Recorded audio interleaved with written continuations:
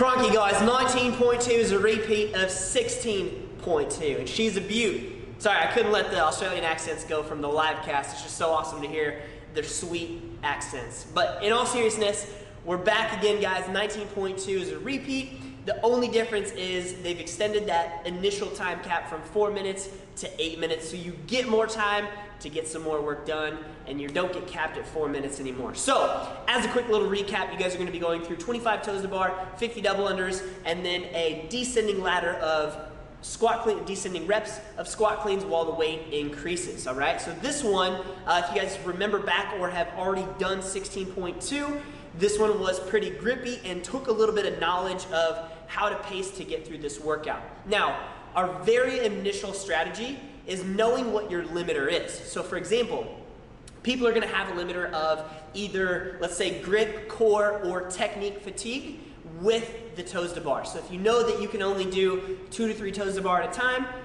then you're gonna have to start off breaking those things up early and often, right? If you know that your grip goes really fast on toes to bar, you're gonna have to break those things up early and often. If you know that your technique needs a little bit of work, or your technique is the limiter for getting higher volumes of toes to bar, then obviously we can't really learn, but we can practice, right? And so we're gonna talk about some techniques later on. One of your limiters might be double unders, right? You might not have double unders yet, but this may be an option to work to get those today. Or you might have to, let's say if you can't do 50 unbroken, breaking them up into 25s or breaking them up into smaller, more manageable sets so you can continue to get work further on down the road.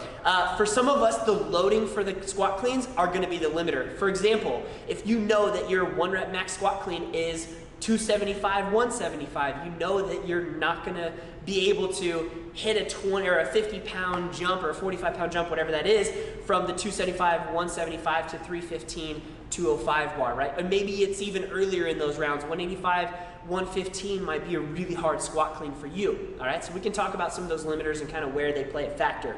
And the overall encompassing limiter is gonna be grip and core fatigue. So obviously with all three of those movements, you're gripping something, you're pulling something, so having to manage your grip fatigue is gonna come in handy really later on, or maybe really soon into the workout, all right? And obviously core fatigue as well. You saw some of those people that were doing, the games athletes even, that were doing some of those moderate weight to heavier squat cleans, catching it and kind of stumbling forward, catching it and like having their chest drop really far down because of that core fatigue from the toes to bar, and then having to obviously keep their core structure while they're catching those squat cleans, all right? So, kind of some overall strategy here.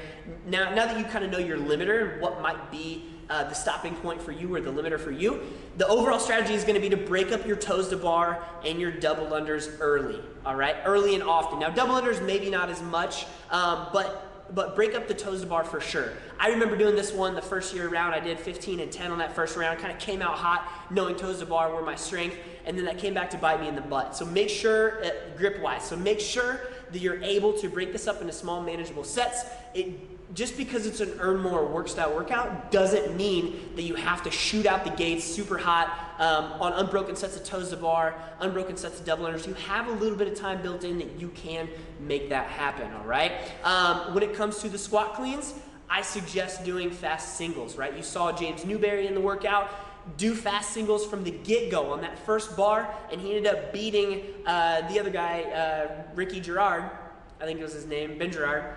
He ended up beating them back to that second round. So just within the first round, you can go touch and go and still make up some good time, as long as you're not dropping the bar and then taking 5 steps back and then taking 5 steps forward to then do one more clean. Like, stay right next to the bar and cycle those things pretty fast, all right? One of the biggest pieces to this workout that's gonna help you as an individual, and this kind of relates back to the limiters, is knowing where your strength is. So if you are really good at grip strength and toes to bar, go bigger sets there, right? Buy yourself more time on the stuff that you might not be as good at. So if you know that double unders are your struggle, go harder on the toes to bar and the squat cleans so you can buy more time going into those double unders. You can break them up early. You can do sets of 5, 10, whatever you know is manageable but can still keep you kind of pushing that threshold right there. So know where your strengths are and use that to your advantage. Push when you can. give more room on movements or pieces of this that you know you're gonna need a little bit more time on. And obviously, as you go through this workout, you have the ability to buy more time. So it kind of helps if you can do that earlier on in certain situations, all right? And like I said before, just because this is an earn more work style of workout does not mean go all out. It doesn't mean to go 25 toes to bar, 50 double unders, 15 touch and go squat cleans, even though you probably can. That's gonna blow you up and you're not gonna be able to recover within that 8-minute time period to then go another full round and heavier weight on the squat clean, all right? So you have to have a little bit of pacing with knowing yourself, your body, but you, like I said, you just can't go all out on this workout as much as you probably want to on certain pieces of this, all right? The last piece of advice before we get into the movement specific tips is thinking about when you're gonna change your weight, all right? So if you know that double unders that toes to bar are really, really hard for you, you might wanna take the break after your last squat clean, dropping the bar, changing the weight right then getting on the bar, right? Because it gives you a little bit of rest before you go for the movement that is a little bit tougher for you. If you know that double unders then to squat cleans, your heart rate is pretty spiked and that's gonna be hard for you to recover, that might be your time to change your weight, which is what most people did, right? They did their double unders, their heart rate spiked, their breathing spiked a little bit, and then they were able to change the weight, giving themselves a little bit of break from the workout while they were doing that before they attacked that next set of squat cleans, all right? So changing the weights can be something that you can use to your advantage, all right? Now, when we're talking about toes to bar, there's two specific types of styles that I want you to think about. You probably saw both in the open announcement right there. Big and the big, longer breathing type of swing toe to bar, or the shorter, faster knee drive, faster kipping type of toe to bar, all right? And I'm not gonna say that one is better or worse, right? Because we're all individuals, we all have better strengths and weaknesses comparatively to others. But some things to think about, when you do those bigger, more arched, more hollowed, a little bit slower toes to bar, you're able to breathe through those, right? You're not fatiguing your hip flexors as much. You're also might be taxing your grip a little bit more, right? Because you're hanging on a little bit more, longer, you're getting a bigger swing, you have to engage your upper body just a little bit more, versus the fast type of toe to bar, you're able to not swing as much on the bar, so it might help your grip, but it's gonna fatigue your hips, that midline, your core a little bit more, obviously because most of the work is coming from those hip flexors, dipping and scooping and pulling right back up, all right? So two kinds of things to think about. I would recommend going with the bigger, more fluid breathing type of toe to bar versus the fast, but then again, it's up to you. You're the individual. Know yourself as an athlete and which one you can do better. You might have to do the fast to make up more time for the double unders, let's say, if that's your biggest limiter, all right? And the other thing is that grip fatigue.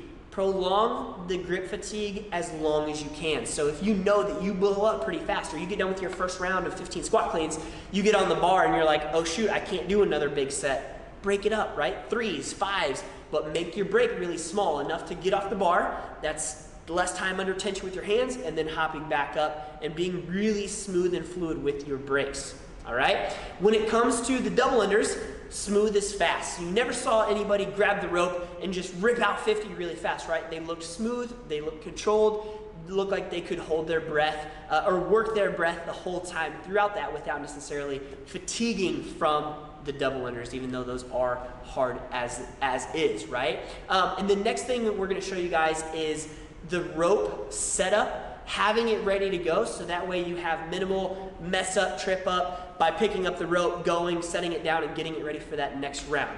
All right, guys, so we were talking about the rig and rope setup for you guys. The best way possible is to get done with your toes to bar. Obviously, you toe to bar, you come forward into your lane or your spot wherever you have that bar rope set up. You can then go and grab that rope, and it's already set up behind you, ready to go into your first rep, all right?